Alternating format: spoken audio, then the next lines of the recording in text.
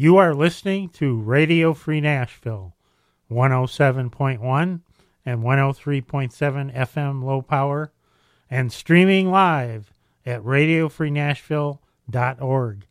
Welcome to the Veterans for Peace Radio Hour. And here comes the sunrise. Yeah. So tomorrow is our global climate strike, and so we are hosting the event here in Nashville, but there are going to be young people striking from school and work all across the country and across the world, and so that is Friday, December 6th. And that is the sunrise.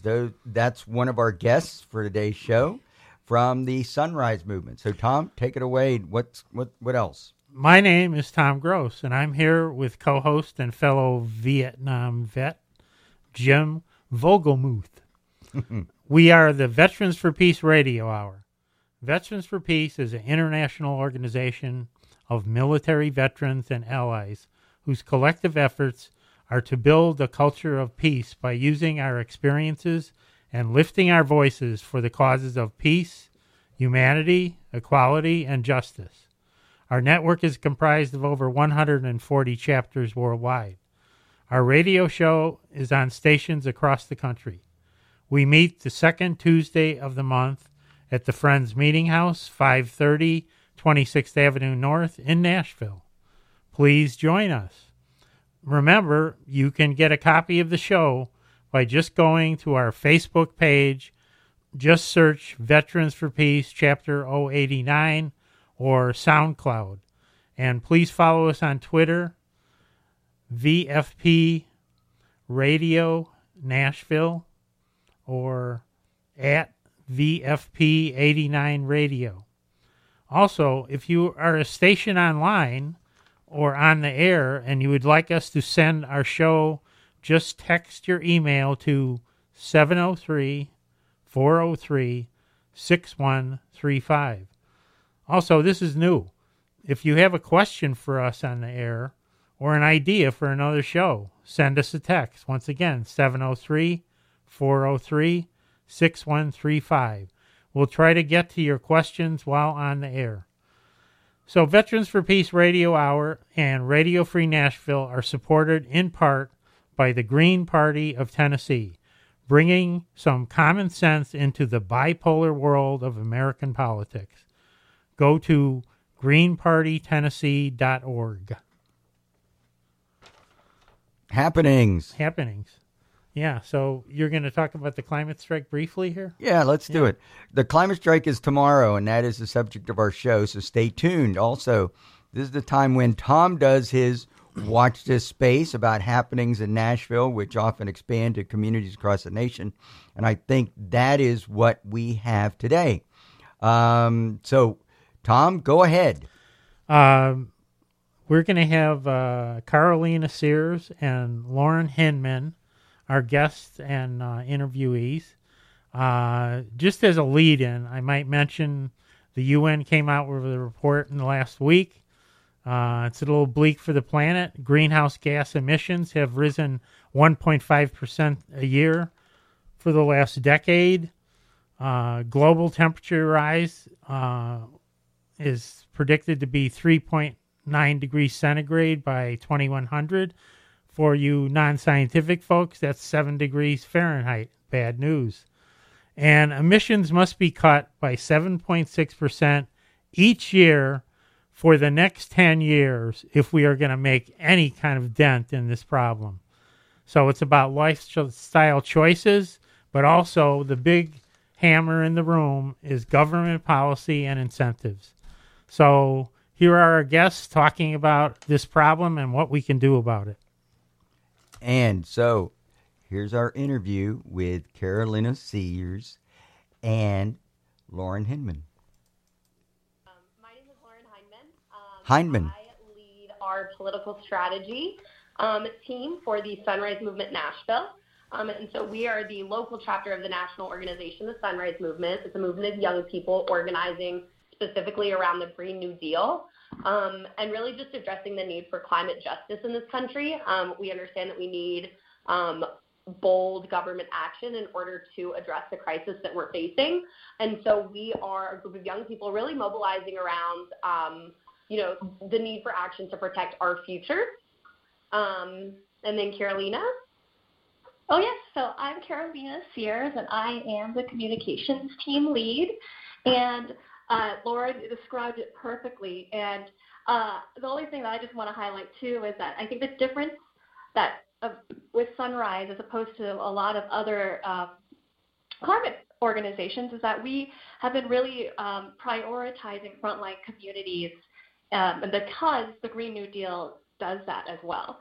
And that includes Indigenous communities, people of color, rural communities, and where, the industry has left them and, there isn't any alternatives to what they have and, outside of coal jobs or fossil fuel-based jobs. So, yeah. Great. What do you got Awesome. What do you got going on Friday? Yeah. So tomorrow is our global climate strike, and so we are hosting the event here in Nashville.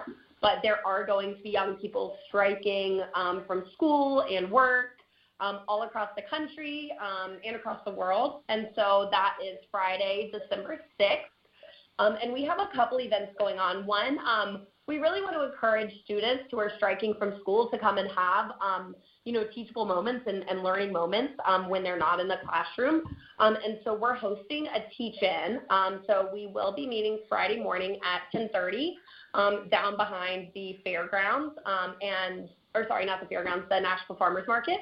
And all of this information can be found on our Facebook events. If you just go to Sunrise Movement Nashville on Facebook, all of that's linked. But we are going to have a rally at the State House where young people who have made the decision to strike from school are able to come and share their stories, explain what the climate crisis means to them and how it's affecting them in their lives and their communities, and also just join in that call to demand for government action.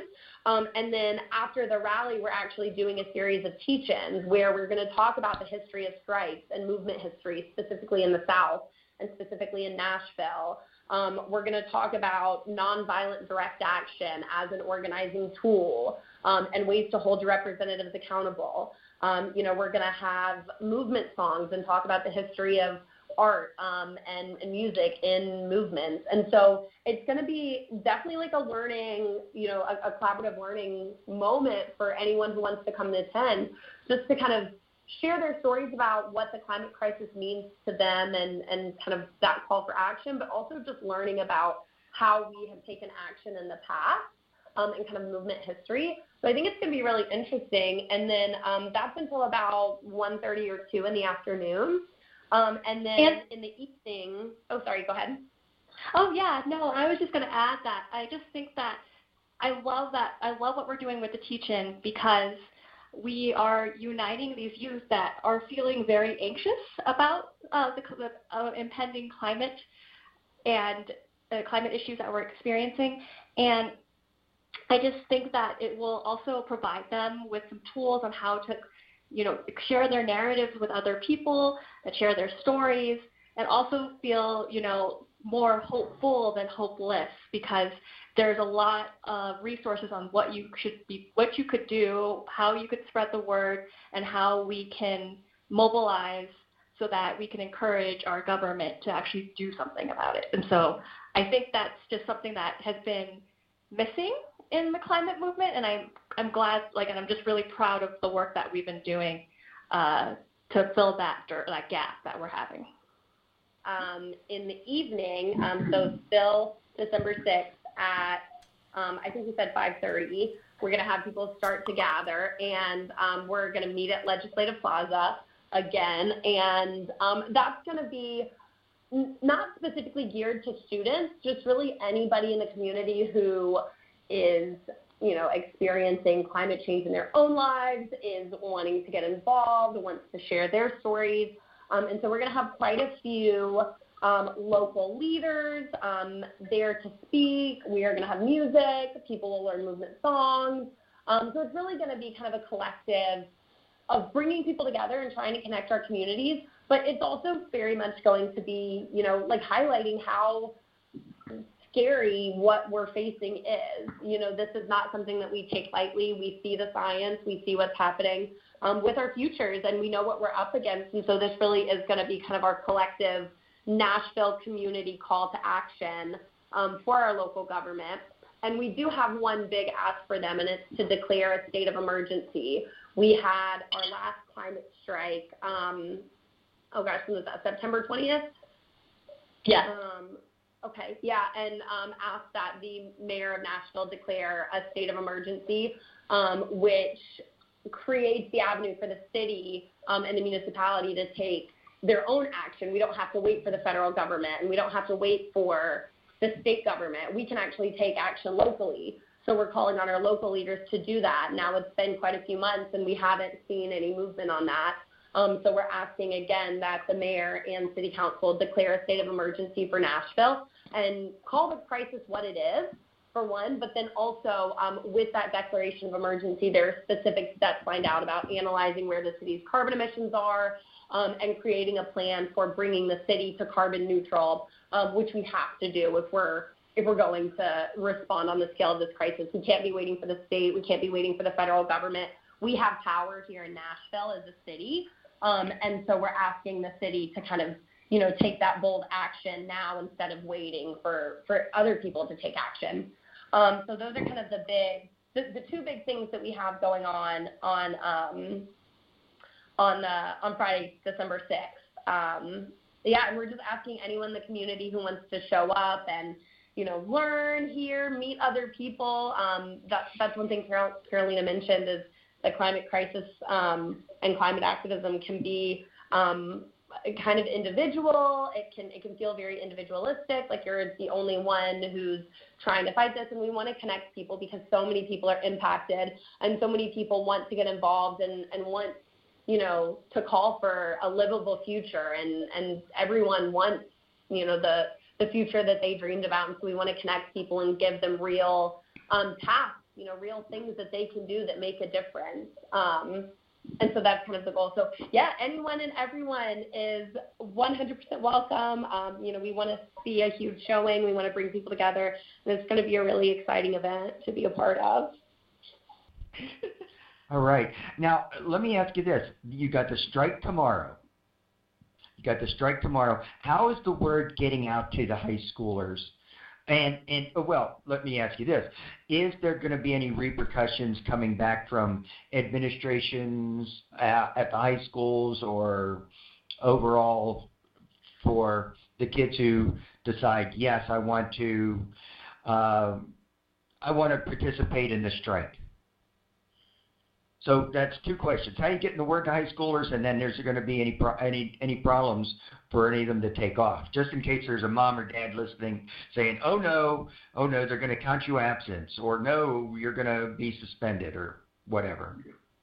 So we've been getting the word out pretty slowly throughout the year by contacting science teachers all throughout Middle Tennessee, mostly Nashville and Davidson County, and offering, a chance to speak to your classroom for as long as you will let us about the climate crisis and, and how you can do something about it as a young person who, most of these people, like Lauren said, who can't vote. So they feel like they don't have power, but they do. And that's a huge part of our discussion and our talks that we have in the high schools and middle schools too. We've been, trying to target, all ages. And so that's how we've been getting the word out and, sharing that with them. Also, there's a couple private schools that have, been like Montessori schools that have been very supportive too. It really is a case by case. And so that's how the word has also been getting out. But also social media is a big thing with the youth, as you may know. And so, it's getting media attention all over the world. And so, and it's something that is concerning to youth. So, and I think that's been helping a lot too, to getting people to come to our events. And then we've also, a lot of this is we're not trying to reinvent the wheel. We're a movement of young people. We have hub members that are high schoolers that are spreading the word among their friends and their network, and so that's how people have been organizing for generations. And so we're doing, very similar things, having students talk about, how much are they willing to risk. And so this kind of gets into your next question, Jim, about, repercussions. But students are making that decision themselves about how much they're willing to risk, either through doing, a full-on strike from school, not attending, taking a sick day, walking out at a certain point. Some students are doing a silent strike, maybe if their school is, if they do have certain repercussions where they're not able to actually leave. We have students who have a placard that they'll put on their desk and they're not talking all day. And so anything that you can do that will bring awareness helps the movement. But we have also been working with the city council. Now, anytime you take action and, something like striking from school for a cause would fall into that category, is there are going to be risks. So we encourage everyone to understand what those are. However, we have been working with the Davidson County School Board to get this approved. So we will have permission slips at the event. And so if students come, stay the whole time, we are giving them a permission slip that they're able to take back to their school so that the school knows where they were. Now, different schools are going to approach that differently, whether they count it as an excused absence or, whatever that looks like. So we can't say for certain, there will be no repercussions as far as absences go, but we are trying to make sure that the school board has sanctioned this where there won't be, punitive action, where these students aren't getting detention or aren't, getting, punitive retaliation for exercising their right to strike. Because it is an educational experience in the end of the day. They're going to learn about nonviolent movements at the teach-in. They're going to learn about, how to write your narrative or how to, speak your narrative, which, is some speech skills. They're also going to learn about the history of nonviolent movements in our country, another history lesson. They're going to learn a lot. And so it's not just, we're going to, march around and carry signs. It's going to be that too, but it's also going to be a lot of learning and a lot of sharing. And it's a productive time. So, and that's why. Oh, go ahead. College admission essay about, striking from school for your future and for climate justice. I mean, this is real life experience, that these students are able to participate in. We are working with the school board, but we're encouraging people to stretch themselves and strike from work and strike from school, and because that's why strikes work, is because it puts a strain on the institutions, and that's how we make a difference. And I just want to emphasize that we haven't gotten official word from the school board or from city council that they would because for instance, at the last strike, the city of New York, the school board, and I think the city officials said that all public schools, any students who strike, they'll get an excused absence, and they won't be, they're not allowed to have any, repercussions from that. We don't have that sort of sanction right now, but we're building the relationships with, the school board, and we're building the relationships with city council so that maybe, this isn't the last strike. We're striking again in April 2020, I think it's April 22nd, 2020 on Earth Day. Very important day to strike. So we're building towards that understanding. And so, but the school board is aware of what we're doing. They have a copy of our curriculum, and they're aware of the permission slips.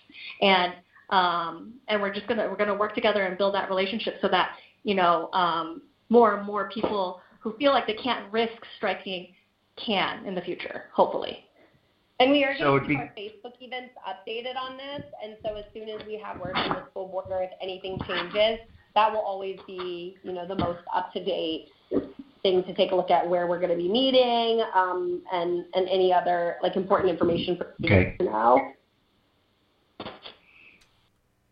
So there's the update, including the strike in the morning for the students, in the evening at 5:30 at Legislative Plaza. And it's okay. Well, it's part of a decision making that the students are going to make. I know I'm going to take my granddaughter. So then we asked about what we could do right now and in the future, which led to a great explanation about how climate is interconnected with every issue. So don't let anybody say we've got other things to worry about. Yeah. Do you want us to make calls? Do you want us to write emails or? Yes, we want to make phone calls, emails. So the council members and the mayor have been doing coffee every month in different districts. So even just showing up to that and asking Mayor Cooper in person or asking your council person in person, well, where are we going with, you have this document about the climate emergency. Where are we going with this? What are you doing with this document? And just so that, the mayor knows that this is something that we are not going to let go, because this is, our future. And so, there's many ways to get involved, besides writing to your councilperson and mayor, calling their offices, and finally just, going to their local events and asking them, what's the progress been on this? Do you have any council members that would be willing to sponsor a resolution yet? Not yet. We have met with a number of council people, but I think a showing of community support would be, great. And our kind of question is, the people in power that we've met with, they recognize that this is an emergency. So how much worse do we need to let the climate crisis get before they take action? Nashville is going to be in tornado alley. We're already having record heat days. We already have, declining air quality. So where do they draw the line? Why is it not an emergency now? Why are they not taking action? And so really we're asking them. So we have some council people that have seemed aligned, but no one stepped up and decided to sponsor this resolution and bring it to the floor. And then we've also, the mayor has the ability to do this through, his own, the mayor can declare this emergency. It's completely within his power. Mm-hmm. And some city officials will say, we have a lot of problems in Nashville. We have, a lot of people are aware of our budget that's in major trouble. We have, teachers that are underpaid. We have infrastructure that we need. I can't really focus on the climate emergency right now because we have all these other problems. And what we're trying to say to these city officials is that this is a meta problem. We have to view all the problems we have in Nashville through the lens of climate because it is affecting all of those things. And in fact, a lot of people don't realize that, education is actually a green job. It doesn't contribute to greenhouse emissions, and it's something that's important to a Green New Deal economy. And there are so many other issues that are affected that they're concerned about. There are a lot of people that are concerned about immigration. Again, climate's affecting how people are moving in this world. And so what we're saying is, yes, we recognize that this is a problem, but it's an intersectional problem, and that it's something that has to, be the lens that we look through when we're looking at all the problems that we have in Nashville right now. Yeah, I think human survival kind of trumps everything, doesn't it? Excuse the pun. Yes. Yeah. Yeah. Now, yeah, and that's, one of the things that we recognize, and as Carolina mentioned earlier, Sunrise has really put a focus and an importance in addressing the fact that climate justice, it really is such an intersectional issue of socioeconomic background, of race, of education status, and communities that are marginalized in our society anyways, for many different reasons, are at the front lines of these extremely hazardous and dangerous climate, like the climate change, all of these negative effects are hitting certain communities. So a lot of what we can do when we prioritize the communities that we've typically forgotten or exploited or overlooked, things like public transit, or investing in education. Like you look at zip codes and you can see air quality decline. So, it's very clear that if we're investing in these communities from a climate aspect, we're also hand in hand investing in these communities' future and in people of Nashville's future. So that's what we're asking is this investment. You know, we need better air quality. We need more tree cover. We need better schools. We need public transit. You know, we need more access to health care. And all of that is so interconnected with the climate crisis. So it's a false choice, you know, when our elected officials are telling us that we have to pick one or the other. It's disingenuous, and that's not the truth. We can do all of it. We just need bold, drastic action, and we need leaders that are going to be bold enough and have the courage to do that. Well, I think you just answered the question I'm going to ask, but I'm going to ask it anyway. If the mayor or if the council did designate a climate crisis in Nashville, what would they then require the city to do? How would it change? Yeah. So we have a couple of suggestions, but one of the first trigger that the declaration of emergency, the first thing it would trigger would be an independent commission.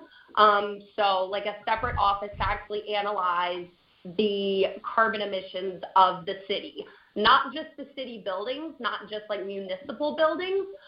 So we've had some confusion with a slate of bills that passed earlier this year that brought city buildings and the city fleet of vehicles down to net zero by, I believe it was 2050. That's less than 5% of Nashville as a whole's emissions. So yeah, it's great that we're addressing things that the city owns, but that's less than 5% of our overall carbon footprint. So that's just nowhere near enough. So this would be a commission that would actually analyze where our carbon emissions are coming from, where our negative climate impacts are coming from, and actually coming up with what we can do to address it. We have some of that data. We haven't done, like as a city, a whole comprehensive overview, but we know that transit is a huge piece of that.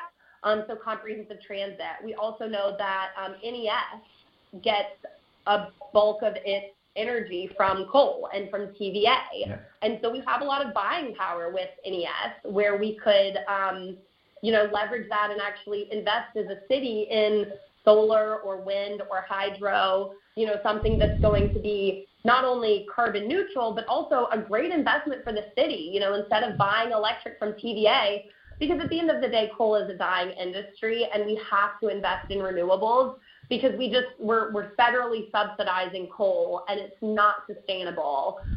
We can't afford it. We can't afford to continue being coal reliant. Our planet can't afford it. Our lungs can't afford it. But so those are two things that, we just kind of have identified without having that independent commission.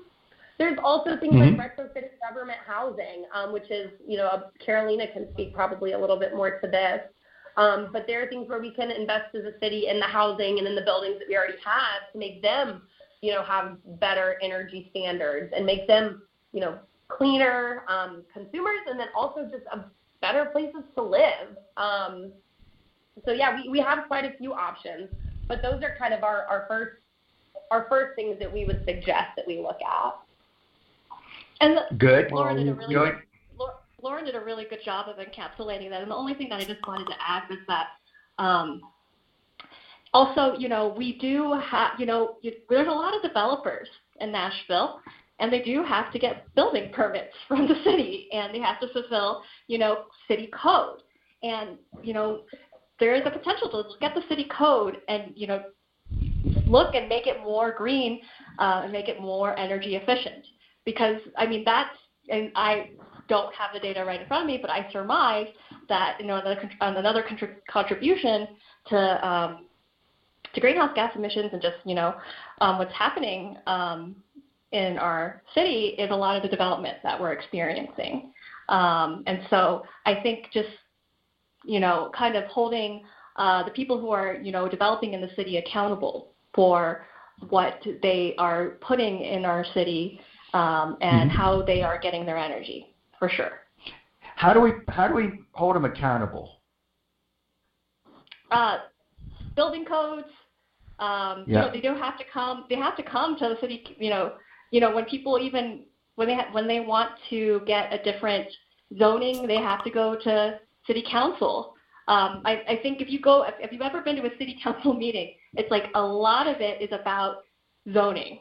And a lot of people are wanting to switch, residential to commercial. And, it would be wonderful if we could, be more mindful about, the businesses that we are supporting and giving these permits to, and the code that we are writing to, make it more, I guess the term is LEED certified, which is like that gold standard of how, green energy, basically, and how your building is structured. So it sounds like the council, it sounds like the council is one of the keys to this, getting this done. Yeah. Sorry, Lauren, you wanted to say something? No, so it's definitely the council. And one thing that Carolina kind of brought up and that I just want to highlight is just such an overarching theme when we talk about climate change and, the future we're looking at is we talk about these developers, who are not using the highest clean energy development standards. It's this consistent theme of privatizing profits and subsidizing costs. So these companies are able to get these zoning permits because the city is relinquishing some of its power to these developers and saying, yes, I'm going to allow you to develop, and use these substandard conditions when it comes to the environmental impact. And that in turn gives us poorer air quality.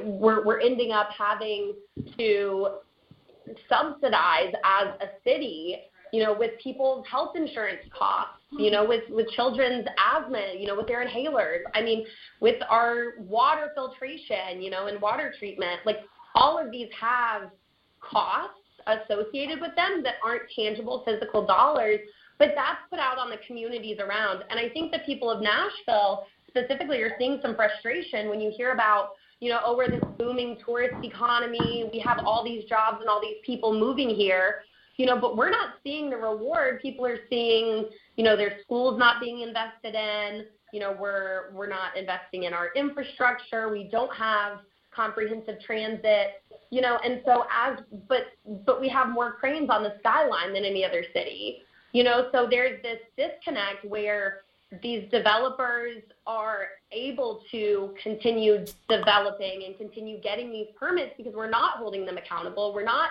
raising the bar and telling them that in order to play in Nashville, you have to meet certain standards. And then it's the people who live here who are dealing with those costs. And so that's just so consistent throughout the climate crisis. And that's what we're trying to kind of bring to awareness. We have a lot of power with city council. Nashville is an in-demand place to be. And so let's start looking at what we can do. Let's start setting, some certain expectations and holding these businesses accountable to meet those. So we should be going to city council meetings.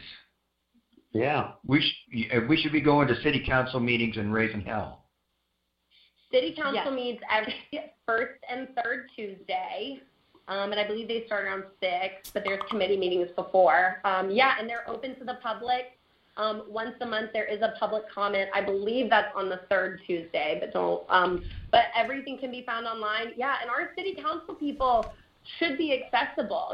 They're people, who live in your community, and their emails are public, and you can call them and request meetings. And so they do have a lot of power over what happens in the city. And so building a relationship with your city council person and letting them know that you care and that you recognize that they have the ability to do something, I mean, that goes so far.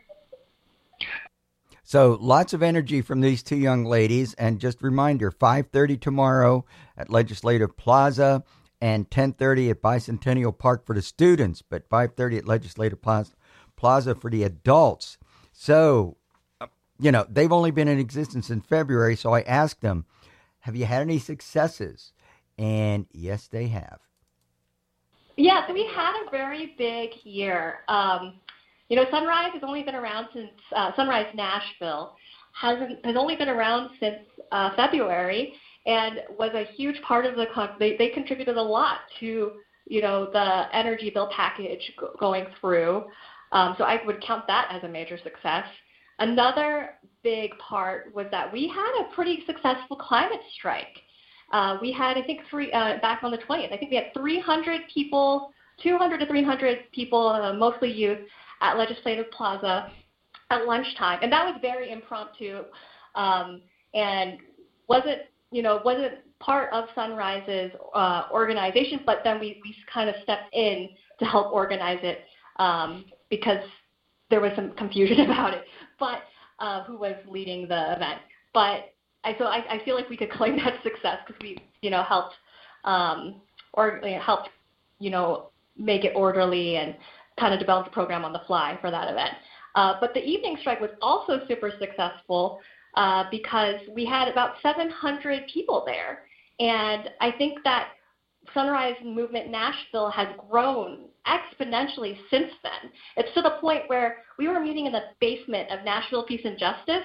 We had to move to the Global Education Center because we couldn't fit all the people that would want to go comfortably.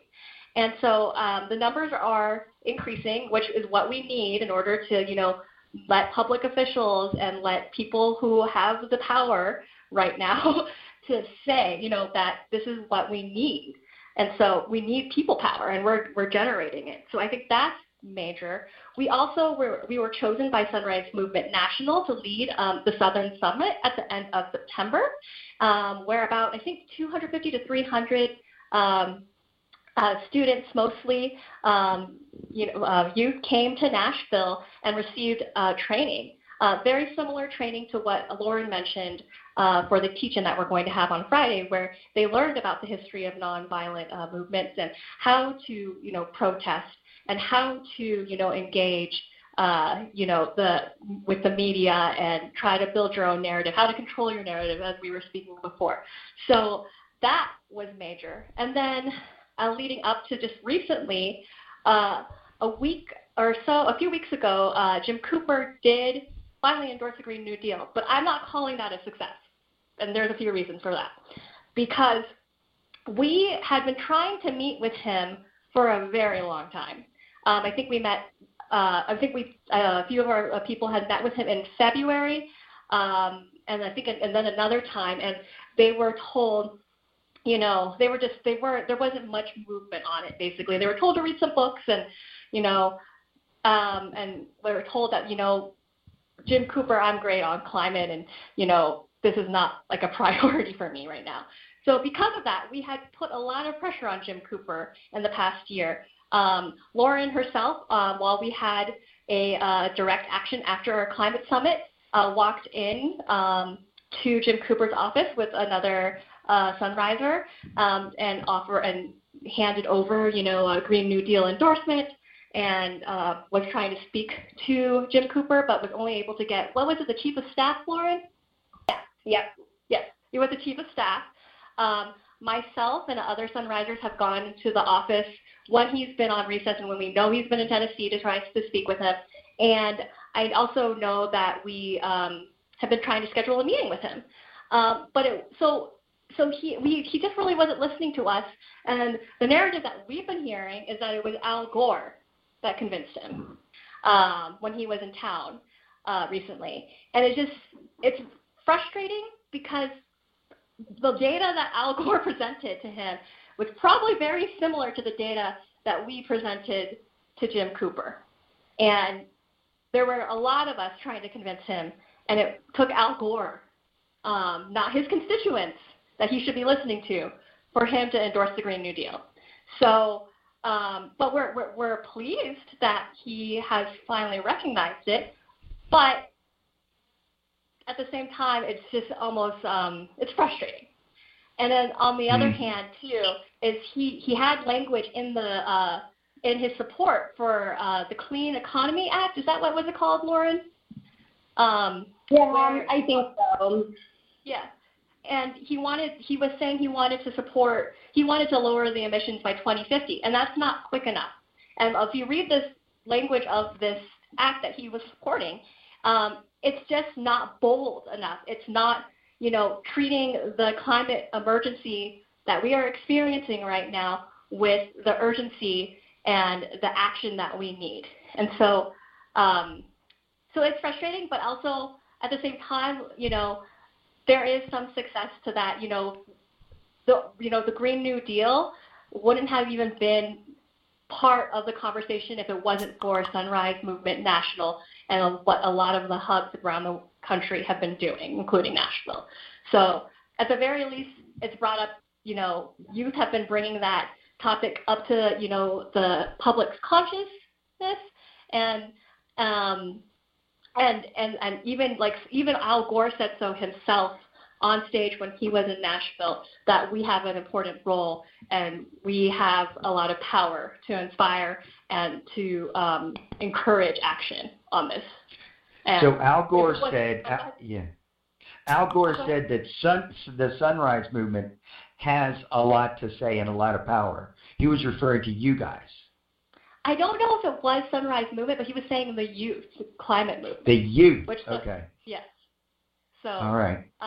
Yeah, and that's one thing that we're kind of seeing, like, across the country and across the globe is this idea that youth don't vote or youth don't care.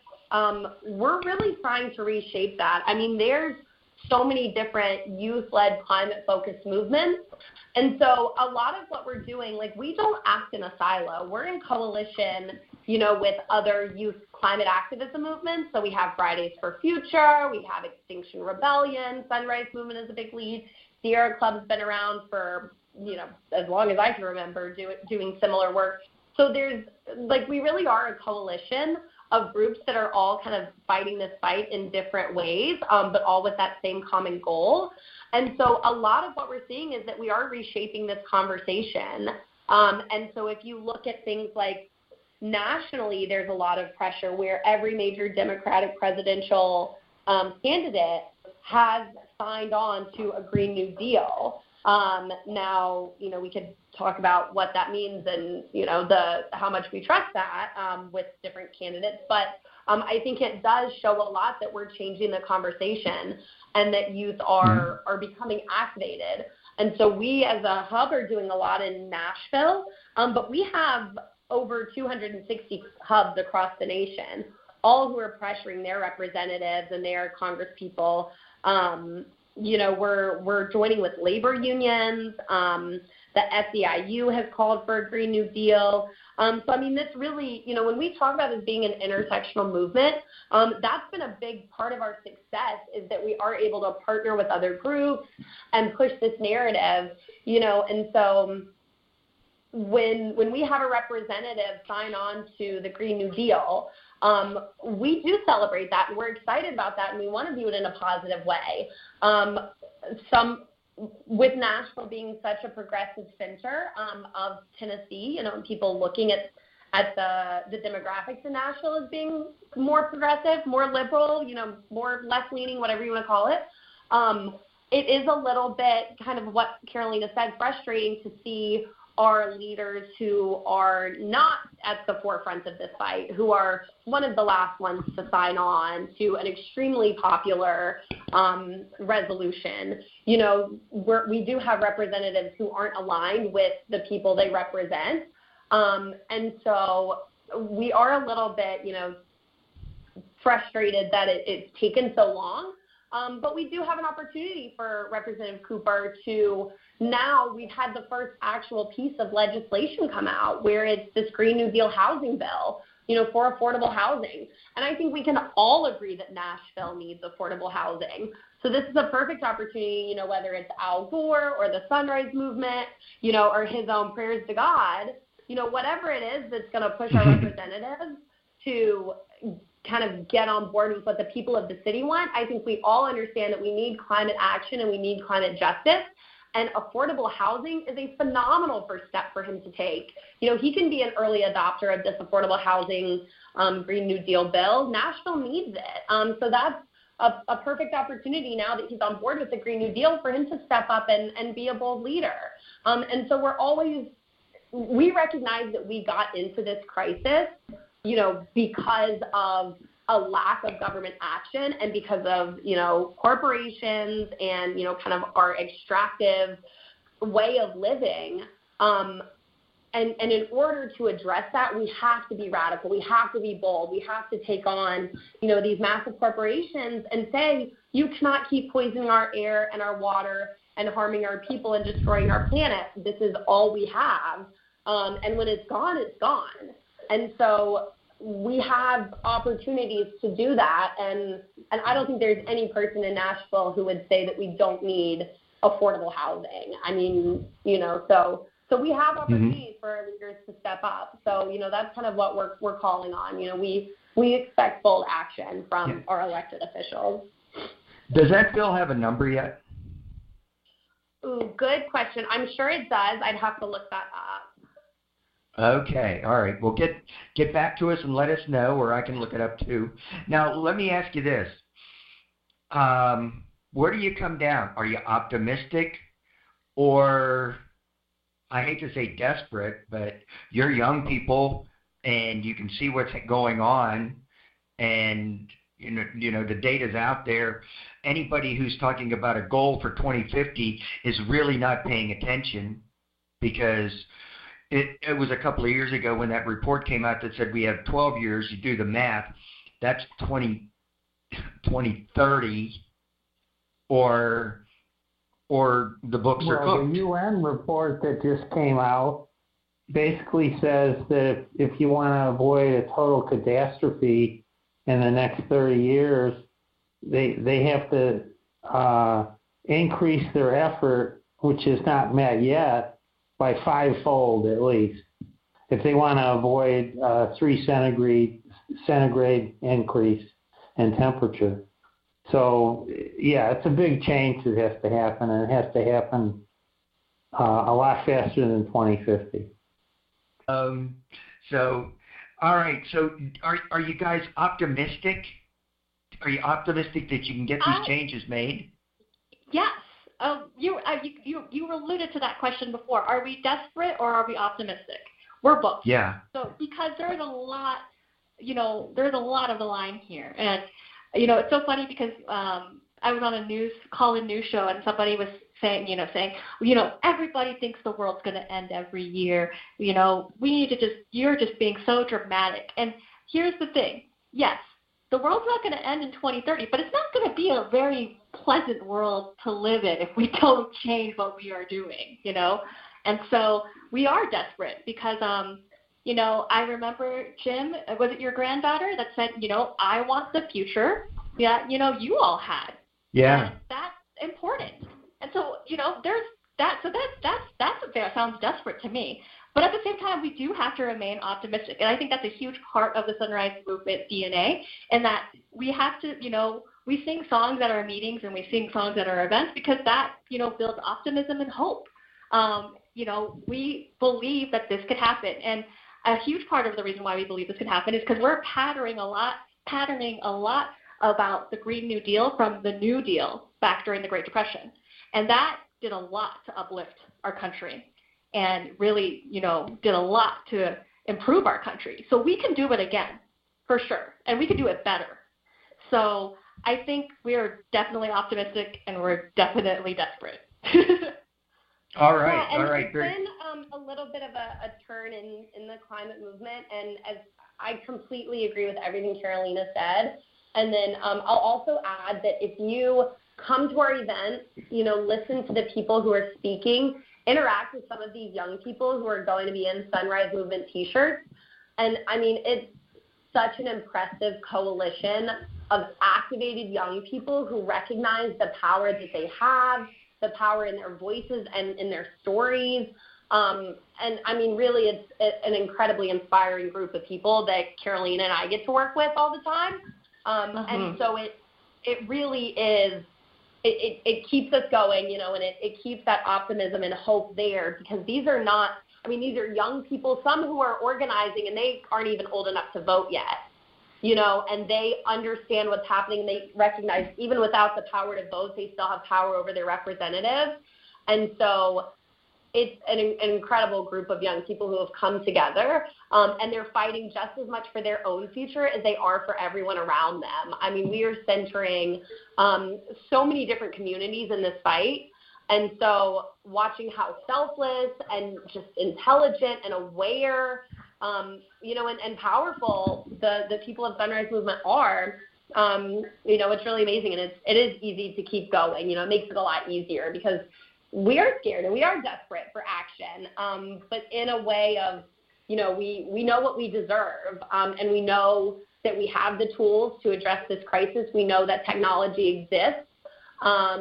We're able to do this, and so now we know exactly what to do. We have a path forward. We have our strategy to win, and we're executing it.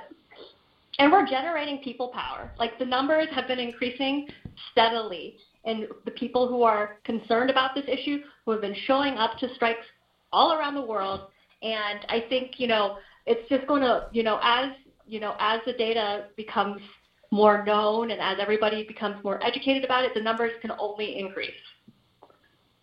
So, of course, we're in a political season. So I asked who they liked. And so I just want you to listen to the pauses. They kind of speak for themselves. So you were mentioning the political candidates and the presidential candidates, and you just alluded to, and I don't know about who we would trust. Well, who do you trust? Do you trust anybody?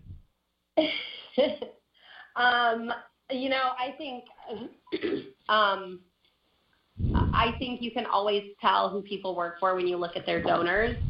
So that's one of the things that we have been aware of when we look at the people who are representing us on a local, state, and federal level. Knowing where they get donations is a pretty good indicator of who they're going to work for.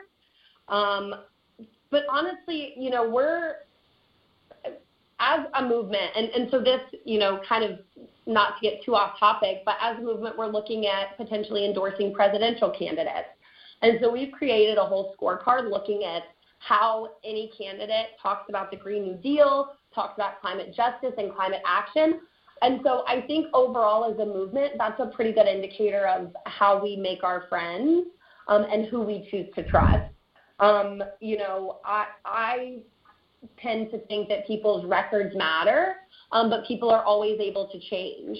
So if we have representatives who are standing and taking bold action that addresses the crisis at the scale and size and speed that we need to address it, we want to support those people. If we have people who have a great record of climate but maybe aren't taking a bold stance, that's something that we need to look at. But at the end of the day, this is going to need bold government action, and we recognize that. And so part of our strategy to win is that we need to elect leaders who are going to govern with, the climate crisis at the center of all of their policies, who are going to step up and be committed. And so we have the opportunity for our incumbents to prove that they're able to do that. And we also have the opportunity as a constituency to put people in power and in office who share our values. And so, we don't make enemies. We don't make permanent friends. We are specifically a movement about addressing the climate crisis. And so, we are trying not to be partisan. That looks different where hubs are allowed to kind of operate how they want. We're not like a linear, one decision-making body. We make the decisions for what works for Nashville, and, Lexington makes the decisions for what works for Lexington, Kentucky, and D.C. So we do operate with some autonomy, but really the idea is that we will support officials who are going to address this crisis because that is the number one priority. Yeah, well, you did a great job of avoiding saying a name, and that's awesome. That was very well done. I will say that the last time on a presidential debate when they were talking about climate change and Buttigieg gave out the goal of 2050, I just sat there and shook my head and thought, "You're a young man. What are you talking about?" Yeah. You must be on a different planet. So I will let you figure it out, but from their description, there's really only one person on that stage that I can tell that has the history and the boldness, but that's just me. All right. Some last words from these two young ladies. Just everybody turn out to the strike. That's, we're showing people power, and at the event, we are going to be giving people next steps to get involved. So it doesn't just stop when we strike. There's so many different ways to get involved, whether you have time to offer for our allies that are not, young people who are wanting to get involved. We are accepting donations because we do have to fund these events. So our Facebook is the easiest way to find all that. But I think that would be the biggest thing is, we're not in this alone. If you are wanting to take action in the face of the climate crisis, we want to have a role for you. And so there are so many different ways to support the work that we're doing. So check our Facebook page and kind of keep up with what we're up to.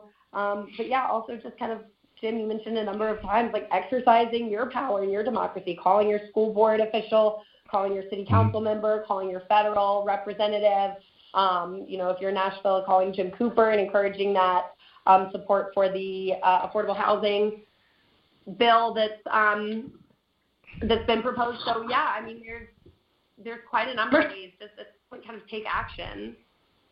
And at the very least, at the very least, you should be telling your friends all over the country and all over the world about the climate movement if you can.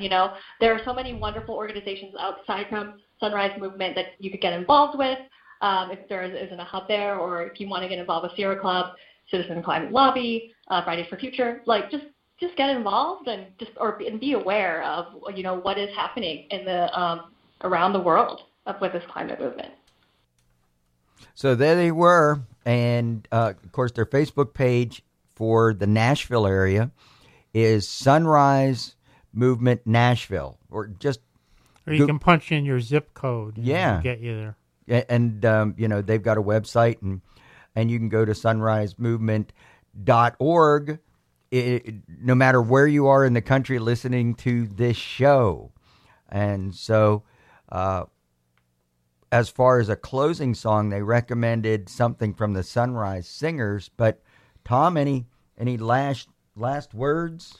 I would say go to the rallies and God save us. God save us. And remember, it's 5:30 at Legislative Plaza for the adults.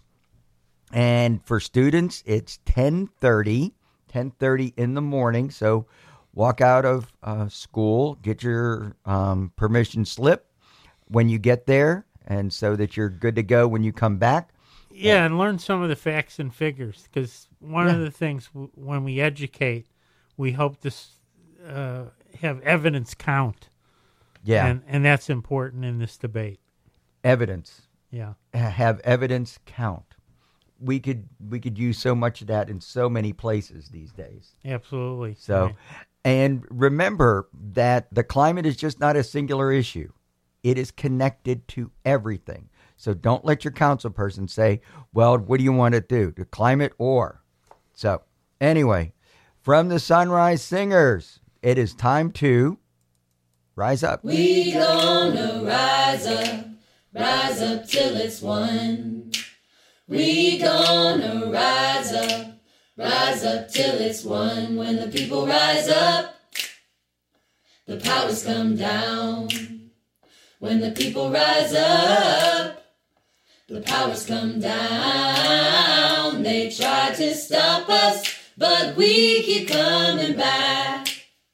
They try to stop us, but we keep coming back. We gonna rise up till it's won. We gonna rise up till it's won. When the people rise up, the powers come down. When the people rise up, the powers come down. They try to stop us, but we keep coming back. They try to stop us, but we keep coming back.